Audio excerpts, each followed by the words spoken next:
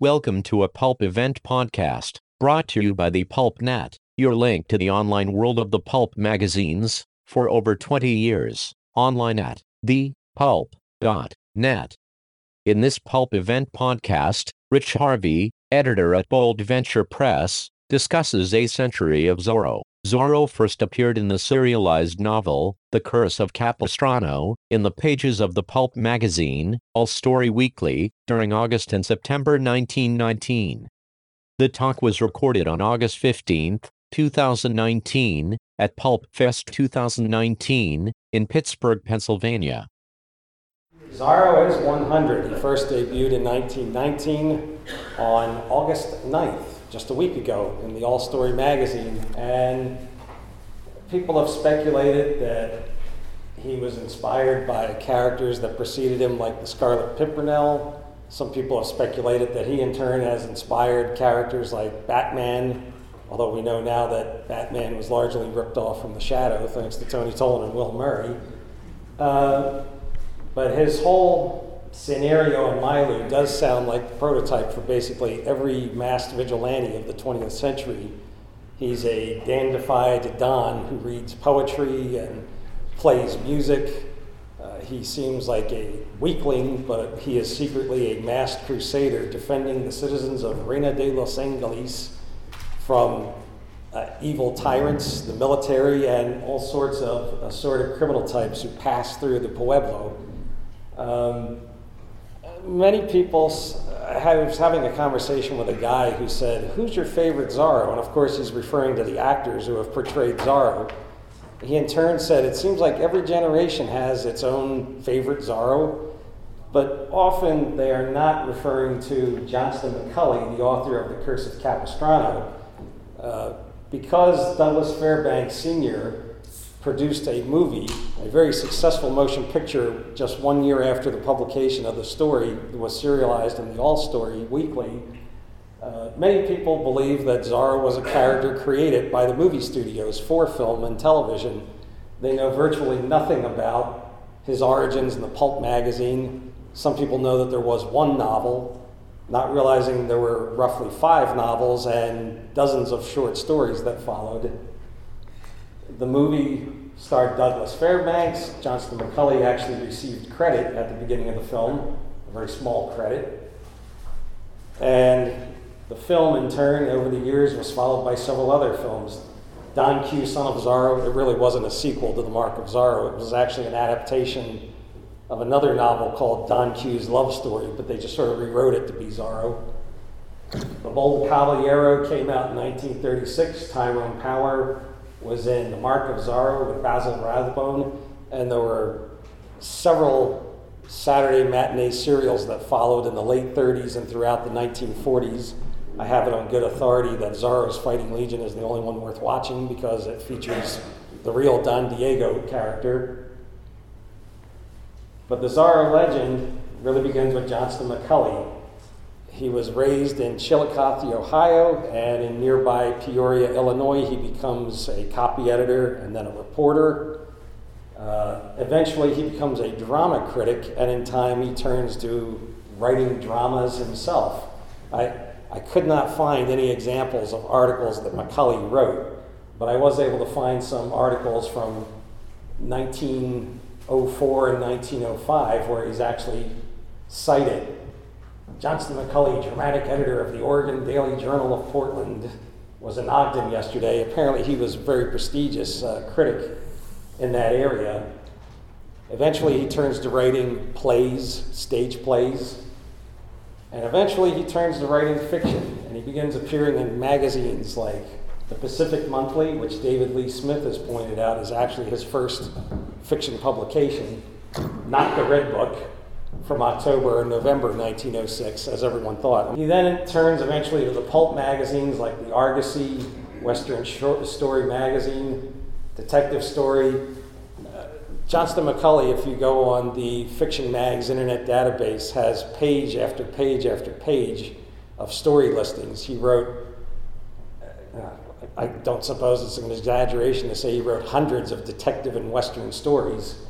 And then eventually he did begin dabbling in the masked crime fighter genre. Eventually he would create characters like Black Star. This issue of the All Story from 1916 is very important. Captain Fly by Night, a stunning romance of California in the early days. Around 1911 or 12, he moved out to Los Angeles, California, where he could be closer to Hollywood, and he begins selling screenplays and scenarios to movie producers. Captain Fly by Night is based in, well, Macaulay came to know quite a bit about the history of California when it was under both Spanish and Mexican rule, but he never really delineates when some of his stories take place. He sort of takes events, characters, and places and moves them around as is convenient for the plot. But that's going to be a very important magazine, the All Story Weekly, with a story of old California, because 3 years later, he introduces Zorro in The Curse of Capistrano. Zorro becomes very popular. Douglas Fairbanks Sr. makes the film. In 1922, Macaulay publishes The Further Adventures of Zorro. After that, Zorro doesn't appear again in print until 1931, and then he begins appearing once a year, 34, 35, 36. And he goes away for a few years. The Curse of Capistrano depicts Don Diego Vega rising up against the tyrannical government, who is suppressing the friars, who is the military are basically stealing from the peasants and the farmers. And he basically gives them the courage to rise up and fight tyranny. But at the end of the first novel, he actually unmasks in front of the governor and a group of witnesses in return for amnesty, and the governor promises, "I'll be good from now on." The Further Adventures of Zorro picks up. Don Diego Vega is now planning his wedding. He's fully convinced his days as a masked adventurer behind him. But unbeknownst to him, a horde of evil pirates are about to descend on Reina de Los Angeles and sack the town. And unbeknownst to him, the governor is behind the plot. The governor seemed very affable at the end of The Curse of Capistrano, but here we find out he really wants revenge. And he makes a deal with the pirates. He says, "Go ahead and take what you want from Reina de Los Angeles. Just make sure that you sack the Vega household." And upon hearing this, Diego takes up his sword. Everyone knows he's Zorro now, so he says, "When I go into action, call me Zorro." And a horde of young caballeros become basically his army to fight the pirates and in turn fight the Lancers. He weds Lolita Pulido, and then in the next novel, Zorro rides again. He's a married man, but an evil Zorro imposter comes around, and everyone can't believe that Don Diego Zorro has turned to crime, and so he has to come out of retirement again to clear his name. The Curse of Capistrano introduces Don Diego. It introduces his father, Don Alejandro Vega, and it introduces some of his adversaries. Sergeant Pedro Gonzalez, who is a blustery blowhard. Usually he's found in the tavern telling rather fabricated or exaggerated tales of his daring do. And his main enemy is Captain Ramon, the commandante of the garrison. And this is where the continuity becomes a little strange in the Zorro stories. Everything moves from Curse of Capistrano into The Further Adventures of Zorro, except Pedro Gonzalez in the first story is very antagonistic. Now he's more affable. And Captain Ramon, who Zorro basically kills in the first novel in a duel in self-defense, is still walking around. It's the same Captain Ramon. He's just as feisty as ever. Macaulay says his body was twitching, but never really said he died, so I guess Macaulay is a backdoor. Zorro Rides Again appears in 1931. There are several short stories that follow where no one knows that he's Zorro. I can't explain that continuity. One story a year in Argosy for the next 3 or 4 years. Then Zorro disappears for a while. 20th Century Fox releases The Mark of Zorro with Tyrone Power in 1940, and in 1939 there's a serial. There's several serials for the next year, so Macaulay at some point returns to Zorro. This man is named Virgil Piles. He was the principal illustrator of the Zorro stories when they were in Argosy magazine. He was an art student, and I believe he was doing sports cartoons and political cartoons for the New York Times before turning to pulp magazines in the Depression. Johnston McCulley is writing several stories while he's doing Zorro, and he's got several series characters. One of them is the Crimson Clown, who's sort of a gentleman thief who steals from other criminals.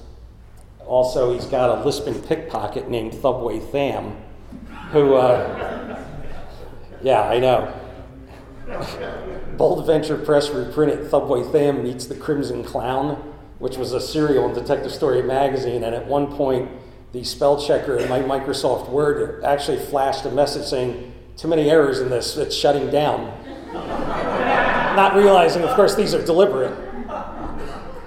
He also had a series going. There were a handful of stories about a character named Peter Noggins, a detective who's kind of a cross between Hercule Poirot and Columbo. And he's in this magazine, but Johnston McCulley was writing a detective story. It's actually Harrington Strong, a pen name for McCulley, that writes the Peter Noggins story. McCulley had so many stories going in so many magazines that frequently he's under two names, his own name, and he had 5 or 6 different pen names that he used regularly. While he's doing all these series characters, he's also writing a series of stories about old California. He's really mining all the research he's done. He's got the Zorro series going. He's writing stories like Black Randy, a novel of the gay blades of Zorroland. I wonder about that, because that's going to come back to haunt moviegoers in the 1970s, because there was a motion picture called Zorro the Gay Blade. Wench Caravan. I didn't realize that was Virgil Piles that actually illustrated that cover. And that original artwork is on sale in the dealer room this weekend. I believe Doug and Debbie Ellis have it. Now, I'm going to take a moment just to flip through my index cards and try and get back up to speed. Old California, really got ahead of myself. McCulley's next Zorro story is in 1941, a year after The Mark of Zorro is in theaters. And this is going to be Zorro's final appearance in Argosy. This time, a lot of people have begun to forget that Don Diego is California. I noticed a lot of the characters in the Zorro series very conveniently get amnesia so that McCulley can start over. Lolita Polito has died, his wife, and now Don Diego is in a terrible lethargy, and Don Alejandro wishes he would take up the mantle of Zorro again. And then some young woman and her husband are being blackmailed by some scoundrel, so Zorro takes up his blade to fight them once again. That was serialized over 5 issues. And again, that's Virgil Pyle illustrating, I believe. After this, Argosy magazine the following year was purchased by Popular Publications. I don't know if that had anything to do with this being his last appearance, but 3 years later, Zorro now debuts in West magazine. McCulley would go on to write 52 stories of Zorro, and these aren't just stories, this is a genuine series. He refines everything down to a point. Everyone in California doesn't know that he's Zorro anymore, except for 3 people: his father, Don Alejandro, Fray Felipe, the monk at one of the Spanish missions that he confides in, and his manservant, Bernardo. Bernardo begins as a person who cannot hear or speak, and he's portrayed as not being all that intelligent. In the second Zorro novel, he's smarter and he can hear, but he still can't speak. In The Sign of Zorro, he's gotten to the point where he's brought himself to the point where he can speak haltingly a little bit. But when the West series begin, he's back to being mute. But he's still deaf. And this is going to become one of the plot points 12 years later. Television is in its infancy in 1945. 12 years later, Zorro is going to be the subject of a major television series on the ABC network. And anyone who watches that television series and then reads these stories can see where the basis of the television series came from. These stories most closely mirror the television show. In fact, a couple of the stories were actually adapted into TV episodes. And this guy right here, the one clashing swords with Zorro, is Sergeant Manuel Garcia. From this point onward, we really don't hear from Pedro Gonzalez anymore. Garcia now becomes Zorro's frenemy. He's at odds with him. He's a soldier. It's a sworn duty to capture Zorro, but he realizes Zorro's not all bad, and sometimes he needs to work with Zorro to bring a criminal to justice. From this point onward, Garcia as the character appears in almost every movie and film, television, comic book adaptation, not Gonzalez, but the Garcia of this story, at the end of the story, Don Alejandro asks Don Diego, did everything go okay? And Diego says this man Garcia is not to be trifled with. But later in the television series and the comic books and the films, he is to be trifled with. They basically portray Garcia as a buffoon. He's the comic relief. But in the West stories, he's a very capable soldier, and at times he really brings great consternation to Zorro. 52 stories of Zorro. That's great that we have this wonderful series going. The drawback is Zorro never really got the red carpet treatment in West. As you saw on that cover, they had a blurb announcing a new series of Zorro stories, but apparently they weren't excited enough to actually commission a cover. West usually featured covers of generic cowboys, often wearing red shirts against yellow backgrounds or yellow shirts against red backgrounds later in the 40s. Zorro's Double Danger, A Task for Zorro, and Zorro's Fight for Life. Most of the stories in West are very short, 6,000 words max, some are as few as 3,000. But these three stories, these are novellas and novelettes. They are at least 20 to 35,000 words. In these issues, Zorro takes up at least a third, almost half of the magazine, but he still doesn't get a cover. This is not like Argosy magazine where he was prominently featured. And often his stories only have one illustration. The primary illustrator of all the Zorro stories in West was Joseph Farron. He actually illustrated some stuff. He illustrated the last few issues of The Spider. He illustrated for dozens of publishers and dozens of magazines. His illustrations are good, but as you can see, he's portraying Zorro with this full face mask, not the half mask that we've come to associate him with, or the bandana mask he ties behind his head. Zorro appears in West Magazine from 1944 to 1951. 3 years later, New Publications Incorporated, which is actually Popular Publications, publishes Zorro Rides the Trail. This is the May 1954 issue. The next issue, August 1954, is the last. So I don't know if McCulley wrote this story specifically for Max Brand's Western. Perhaps he wrote it for West, and then when that series ended, it landed here, and this was them clearing out their inventory, because at 1954, Popular Publications was basically winding down its line of pulp magazines, and Argosy was gradually becoming a slick magazine. Zorro becomes the star of comic books from Dell. Many of these were illustrated by Everett Raymond Kinsler, among others, although Everett Raymond Kinsler was never very happy with the inks that were applied to his work. He felt that it kind of changed the appearance of it. A few years later, Dell starts releasing comic books depicting this gentleman, Guy Williams, and they're illustrated by notable artist Alex Toth. These are tie-ins to the Walt Disney television show that would debut in 1957. And it's probably one of the more, well, again, everyone has their favorite Zorro, but this television series is still popular today. And it became the Zorro for at least 2 generations. And there's Johnston McCulley himself, flanked by Zorro, played by Guy Williams, and Sergeant Garcia, played by Henry Calvin. And that gentleman on the far right is Mitchell Gertz. He was a Hollywood agent who began working with Johnston McCulley, and somehow he convinced Johnston McCulley to sell all his rights to Zorro to him. After which he founded Zorro Productions, and he went to work convincing Walt Disney that he needed to make a television series based on Zorro. And the television series touched off basically an avalanche of merchandise. The Zorro action set. There was a reporter for one of the Illinois newspapers who actually commented. He went to interview Guy Williams, and he took his son with him, and he made a comment. When I was a kid, I was watching Douglas Fairbanks Sr., but I didn't have a mask and a hat and a sword and a flintlock that I could watch with. And the Zorro playset. This company made several play sets, but Zorro was kind of unique because while they made war sets and Western sets, the Zorro play set had to have special characters for the Lancers and that cross sash they wore. These are all pretty expensive collectibles if you can find them.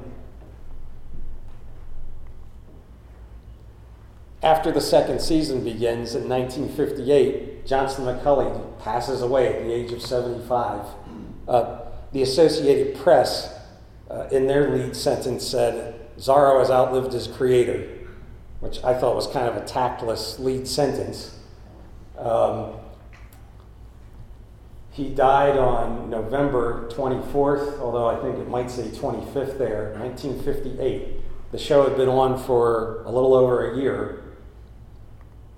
And then, here's Alpha and Omega, A to Z, Zorro and the Curse of Capistrano, and the last original story by Zorro's creator, The Mask of Zorro, in Short Stories for Men, dated April 1959, 4 months after he passed away.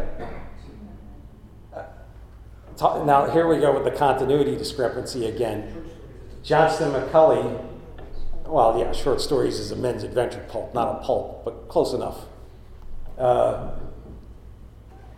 There's someone comes into town with a lot of money, some traveling salesman, he's murdered, someone carves a Z on a tree, and for some strange reason, everyone is very eager to assume that Zorro has turned to crime, and Diego has to save face, but no one remembers that he's Zorro again, including his father, Don Alejandro.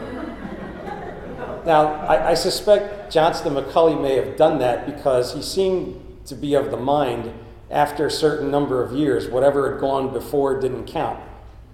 We didn't have Amazon and eBay, but there were used bookstores and used magazine stores, but McCulley seemed to take the attitude, if it's more than 5 or 10 years old, no one's going to be able to find it anyway. And maybe he did a reboot of the continuity because he figured the TV series that debuted in late 57 more or less begins by adapting the Mark of Zorro, where again, only Bernardo knows that he's Zorro. Ironically though, just a few weeks before this issue was published, there's a second season episode where Diego confesses to his father that he's Zorro, and Alejandro smiles and says, "I've known for some time," in turn surprising Diego. So of course, McCulley is kind of shot, well, since he's died, it doesn't matter, but he did kind of shoot himself in the foot. Perhaps he didn't know that they were planning such an episode, or perhaps the story had been written years earlier and just gathered dust. After the TV series ends, after the third season, Zorro appears in foreign films, some of which are more accurate to the legend than others, and he also appears in several comic books. Many of these comic books are now being reprinted by a company called American Mythology, but they're being reprinted in English because they've never appeared in America prior to being reprinted by them. And one fondly remembered foreign film is Alain Delon as Zorro. This was the first Zorro I ever saw because the CBS television network played it ad nauseum in the 70s and 80s. The New Adventures of Zorro was a Saturday morning cartoon series in 1981, and Zorro and the Gay Blade was a humorous approach to Zorro, featuring the evil son of Don Diego, who's really out for fame and fortune. He injures himself, and then his gay brother takes over as a Zorro that more closely resembles Don Diego's dandy disguise. In that respect, Don Diego kind of resembles Clark Kent. He's so meek, no one assumes that he's really the heroic Zorro. Then a situation comedy, probably inspired by Zorro and the Gay Blade, appears on the CBS television network in 1983. It runs for 5 weeks, and it's canceled. Zorro debuts again in 1990 as a television series. Filmed in Madrid and starring Duncan Rager, a former Olympic ice skater, as Zorro. The actor Henry Darrow did the voice of Zorro in the Saturday morning cartoon, and when Guy Williams, the actor from the 1950 series, could not take the part because his health was failing, Henry Darrow became the older Don Diego, training his son to be the new Zorro. And then, in this television series, Ephraim Zimbalist Jr. was Don Alejandro for the first season. When he couldn't continue, Henry Darrow moved over here and became Zorro's father. So he had a sort of a little Zorro trifecta going. And then, of course, later around the late 1990s, Antonio Banderas and Anthony Hopkins star in The Mask of Zorro, which is the same premise. Again, Banderas' character is not his son, but it's the older Don Diego training someone new to take over the Zorro mantle. And Skull and Crossbones was a novel based on the movie continuity of Banderas and Hopkins. Forge Books put out 2 or 3 brand new Zorro novels with artwork by Julie Bell. Don McGregor began writing comic books for Topps, and he also did a Zorro comic strip for 2 years. The launch of that was a graphic novel, a 2-parter, called Zorro versus Dracula, which became quite popular. And then Isabel Allende, in the mid-2000s, her novel was published. It's not really a Zorro novel. A more accurate title would be Don Diego. It's Diego in Spain training to become a swordsman. And it's more of a coming-of-age story. If you like that sort of thing, you may love it. If you're a Zorro fan and you're expecting action and comedy, you're not going to get it. And today, here's a news story by Peter David, Zorro and the Little Devil, published by Bold Venture Press. This is a new band of pirates coming to Reina de Los Angeles, but they have a very specific goal in mind. There is a treasure hidden somewhere that they are seeking, and Zorro gets involved. Peter David, he's best known for writing The Incredible Hulk for 12 years for Marvel Comics, and he's done numerous novelizations of comic book characters that get adapted into film. He had a theory that after the unmasking in the original novel, The Mask of Zorro, Alejandro and Bernardo and Fray Felipe and Diego himself start seeding the rumor that Diego was actually posing as Zorro so that the real Zorro could escape capture. Some people eventually come to believe it. Peter David posits that some people never did believe Diego was Zorro in the first place. Again, he was so convincing as a fop.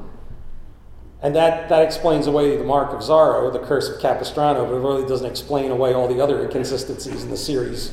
Unless we assume that the West magazine stories actually took place before the Curse of Capistrano.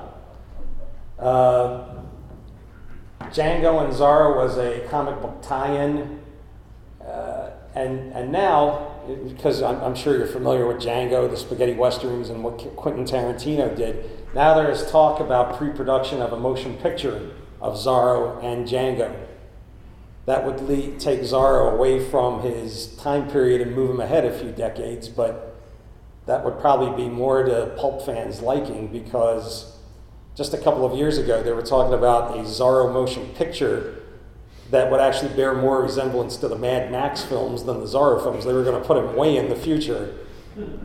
And Zorro the Legendary Adventures is collecting a lot of these foreign comic books that have never appeared in the United States before in English. And there's another Zorro series going from American Mythology, new stories, but they're taking Zorro into other genres. He's starting to encounter the supernatural. He's beginning to discover lost cities, and there's elements of steampunk like the Wild Wild West television series. Again, they're paying homage to the original Zorro, although it's not quite to some purists' liking. And that brings us back to Chillicothe, Illinois, where Johnston McCulley was raised primarily. There is now, ignore the virus, Zorro will protect us. There is now the McCulley Zorro exhibit in Chillicothe, Ohio. This sign was actually made by Pete Poplasky, a pulp collector and Zorro enthusiast, and a McCulley expert. He has actually lent a number of items from his collection to the museum. You'll see movie posters from America, from foreign countries. You'll see a lot of those exhibit premiums that came out in the 1950s and beyond. And There are several items from Pete Poplasky's collection and others that have been given on permanent loan. Pete painted this portrait of Johnston McCulley. And if you go to the museum, you will see Johnston McCulley hardcovers, pulp magazines, paperbacks, movie and television memorabilia, and toy tie-ins. And if you look hard enough, you just might find Volume 1 through 6 of Zorro, The Complete Pulp Adventures, published by Bold Venture Press, along with some other books like Thubway Tham Meets the Crimson Clown and Zorro and the Little Devil. And you'll see these books too if you stop by this weekend at the Bold Venture Press table. Viva El Zorro. I won't be around for the next 100 years, so I hope it's a good one.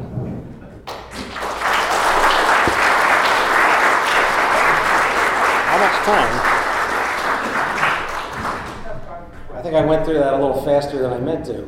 All right, any questions or comments? Anyone want to correct my inaccuracies? Where's Chillicothe? Where is Chillicothe? Well, I'll tell you what. Asheville. Not convenient, that's where it is. Chillicothe had a parade in May. They usually have an annual Zorro parade. State. Illinois. Ohio. Illinois. Was the first state in Ohio. Whatever. Not McCulley. McCulley's Chillicothe was Illinois. But believe it or not, there's two towns called Chillicothe. There should be legislation saying, no, two towns with that name can't be that close together. But they had a parade in May called Zorro is 100, and they commemorated the 100th anniversary, and I thought, well, that would be nice for us to attend. And it bears an uncanny resemblance to Robert E. Howard's Cross Plains, Texas, in that it's not very convenient to get to. No matter which airport you fly into, you've got at least a 3-hour drive or bus ride. I'm not exactly sure where Chillicothe is again. I just remember trying to chart a course and I said, I can't do it. What else? Richard, is Zorro on DVD? The Disney Zorro? Yes, the Disney Zorro series did come out on DVD. How many episodes were there? Okay, you caught me. There were approximately 60 episodes of Zorro. You guys found one.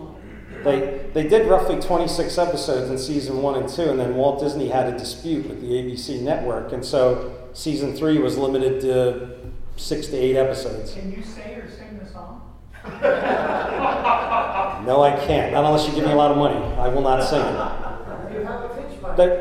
They are available on DVD, but unfortunately, Walt Disney Productions releases these special collector limited edition DVDs. And last year, I thought I'd like to pick those up, and I see them on eBay and Amazon, $150, $200, far in excess, I think, of the retail price when they came out. Not so much a question, but in 78 episodes for the seasons 1 and 2 together, and then there were 4 episodes that were done for the hour-long. Okay, so then there were 80 episodes. Thank you. I don't profess to know everything about Zorro. Next. Just a comment, this has been an excellent presentation. Yes. I really enjoyed it. Thank you. I know I stumbled a couple times, Don Blue, but I forged through. I think only you noticed that. Yeah. It sounded like an explosion to my ears. All right, well, that's it. Zorro's 100th anniversary, and someone else has their hand up. Not a Zorro question, but it just caught my ear. How do you have a character that's a cross of Columbo and Hercule Poirot? That seems almost an impossibility, but I was just curious. I read one of the Peter Noggin stories. One of them was published roughly around 1922, and we reprinted it in a recent issue of Pulp Adventures, our quarterly. And as I was reading it, I was trying to get a read on this character. Sometimes he seems to bumble along, and then other times he seems very persnickety in the things he does. And I'm not sure if all the other Peter Noggin stories are like that, or maybe if the character is more consistent. I wouldn't put it past Johnston McCulley, like many pulp writers, to realize the editors want another Peter Noggin story, so maybe he just took an existing story and started rewriting it. And sometimes when they do that, the rewrite is not always 100% successful. wouldn't you say, I think it's pretty well regarded that Davy Crockett was the greatest fad in American history, pop culture-wise. Wouldn't you say Zorro was number 2 for baby boomers? Michelle Nolan says Davy Crockett was probably the number 1 fad in television in the 50s. Is Zorro number 2? I think you can make a serious argument that maybe Zorro and the Lone Ranger are arm wrestling for the number 2 spot. But yeah, Davy Crockett was easily number 1. I just remember one fellow said that a retailer, they were selling all those Davy Crockett coon hats. And they could not keep them in stock. And then he said literally one day, none of them sold. And after that, none of them sold ever again. My first grade class had every single student came to school one day with every girl and boy came with a Davy Crockett coonskin cap on. Everyone. I can see people wearing the cap. I think Zorro is a little more difficult, although I'm sure in like grade schools all across America, people were probably writing Z's on the wall, much to the chagrin of a teacher. Anybody else? You. Has there ever been a facsimile reprint of the first Zorro pulp? To the best. I know that your company. Yeah, to the best of my knowledge, I don't know. Brian Brown did one. Okay, Brian Brown, John DeWalt says, did a facsimile of the All Story with the Curse of Capistrano, and I know that Tom Roberts, Black Dog Press, he did a facsimile of the All Story that featured the further adventures of Zorro. So now you've got another book to look for. You're next. No, you're next. And then he's next. I had 2 questions. All right. First, what was the situation with the novels by D.J. Arneson? How did those come about? And why did Arneson get credit instead of McCulley for that? I'm not sure about those. I really don't know much about those novels. D.J. Arneson, I think I've heard that name before. Is that those Forge things? Yeah, Forge.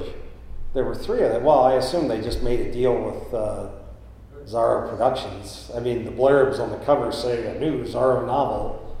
And I think there's supposed to be an agreement in place that everything Zorro related that appears is supposed to bear that credit, created by Johnston McCulley. But yeah, I heard something about that, how someone got credit over McCulley at one point. And my other question was, for the next 100 years, what's the one thing that hasn't been done with Zorro yet that you personally would like to see? Well, I'd like to see an anthology of Zorro stories from Bold Venture Press, and we're working on that. So I don't know. I think sometimes as I'm reading the stories, there was one character I didn't mention. He appears sporadically throughout the Zorro stories. McCulley introduces a character named Mardoso. He's a retired pirate, and in some ways he bears a resemblance to Gonzalez in that he's always at the tavern, he's always chiseling people out of money to get him to buy him wine, and he boasts of his adventures when he was younger. And he sort of becomes almost like an informant. Every so often someone needs help, and Bardoso tells Don Diego Vega, oh, so-and-so is being plagued by the soldiers, so-and-so has been swindled out of money, because he knows that somehow telling Diego gets the information in the pipeline to Zorro. I don't think he ever puts 2 and 2 together and realizes, well, maybe Diego is Zorro, because that would be difficult for McCulley, because only so many people are supposed to know the secret. But I might like to see something done with him. I think he's a character. Everybody does something with Bernardo. Everybody does something with Sergeant Garcia. Moonstone did an anthology a few years ago, 2 of them, where someone actually told the story from the point of view of Zorro's horse, Tornado. Who, by the way, I have done a keyword search of all the word files that we used for the Bold Venture Press reprints. Tornado does not appear once. So to the best of my knowledge, he's never given a name until the Zorro television series. In all of the McCulley stories, he's just Zorro's black horse, or his steed, or his trusty whatever stallion. Rich, are you aware the only female Zorro in history was Linda Sterling, Zorro's Black Whip? I heard about that, and we were joking about that. It's a pretty good serial, 1944 Republic, with Zorro's Black Whip. Linda Sterling, the queen of the serials, did it, and she did very well. And I wondered if there's ever been a female Zorro besides her. You know, someone What's that said, TV show? Is it like a Oh. knockoff? I'll give it to you, I promise. There was a serial, Zorro's Black Whip, starring Linda Sterling, and we joked, why didn't they just make it Senorita Scorpion? But yeah, there was a television series called The Queen of Swords, and maybe I shouldn't say this, but at one point, Don McGregor in the Topps comic of Zorro, he sort of took it in the direction of the Wild Wild West. He started bringing in more colorful villains, elements of steampunk technology. He introduced a character named Lady Rawhide, who became so popular, she got her own comic book written by McGregor. And at one point, Zorro Productions was actually talking about a television series starring Lady Rawhide. And then that production company came out with The Queen of Swords. And more importantly, McGregor told me there's a story he wrote called The Night They Killed Lady Rawhide. There was a television episode called The Night They Killed the Queen of Swords. And he said it was a virtual rip from his comic script. And Zorro Productions was looking into legal action, but then The Queen of Swords died from low ratings because it wasn't a very well-made program. And that kind of squelched that. And as I remarked to John Gertz, the president of Zorro Productions, that's unfortunate. That's an example of how a bad project can take a good project down with it. But I think in the future there could very well be a female Zorro because they're exploring all these different... Actually, there's been a female... There was a character called Lady Zorro in the comics recently, starring opposite Lady Rawhide, but I don't know if there's actually a female Zorro in the works or not. Okay, so because you're talking about the new Zorro comics they're doing, and I'm with them because I have a friend who's written a miniseries that's basically Zorro meets Cthulhu. Wow. I hope it's a team up because I don't think he stands a chance. Jason Powell, he knows Lovecraft's work and he's familiar with that, and so he had to learn more about Zorro, and he had to and to work with the company to write a story that would work that both be Lovecraftian, which is psychological and dark, and still be Zorro, which is sort of light and adventurous. And he had a lot of ideas that they got shot down, and he had to work. It's just you can't have Zorro punch out Cthulhu. That doesn't, that might work for Zorro fans, but it doesn't work with Cthulhu fans. So you're talking about learning a lot about how all this stuff about Zorro, and how I see it. You learn how he must have might have influenced Batman and other superheroes. Well, it's funny you mentioned Batman because you said you can't have Zorro punch out Cthulhu. Isn't that the problem they had on that two-part television episode where Batman meets the Green Hornet? They were saying, well, who's going to win the fight? So they had to have him fight to a draw. Oh yeah. But Bruce Lee almost walked off the show over But it. at least there, that's two guys who get into a fight. Right. Cthulhu's not really something you fight physically. Well, if he can work something out, Yeah. way in the back. It's already being public, so it'll help. Okay, last one. Well, what he said, Zorro, I can't imagine that Zorro Productions, since they have a trademark, would ever allow that without their rubber stamp on it. Yeah. He did it for them. It's not his comic. So But- he did it for Zorro. Well, the folks at Zorro Productions are a nice bunch. They're Did they do it? receptive to hearing the ideas, but of course some are just not going to float. They did. If I order it now, like the open price guide and the book someone has a cover, nothing protecting it. Well, very interesting. I'll have to look into that. That's it.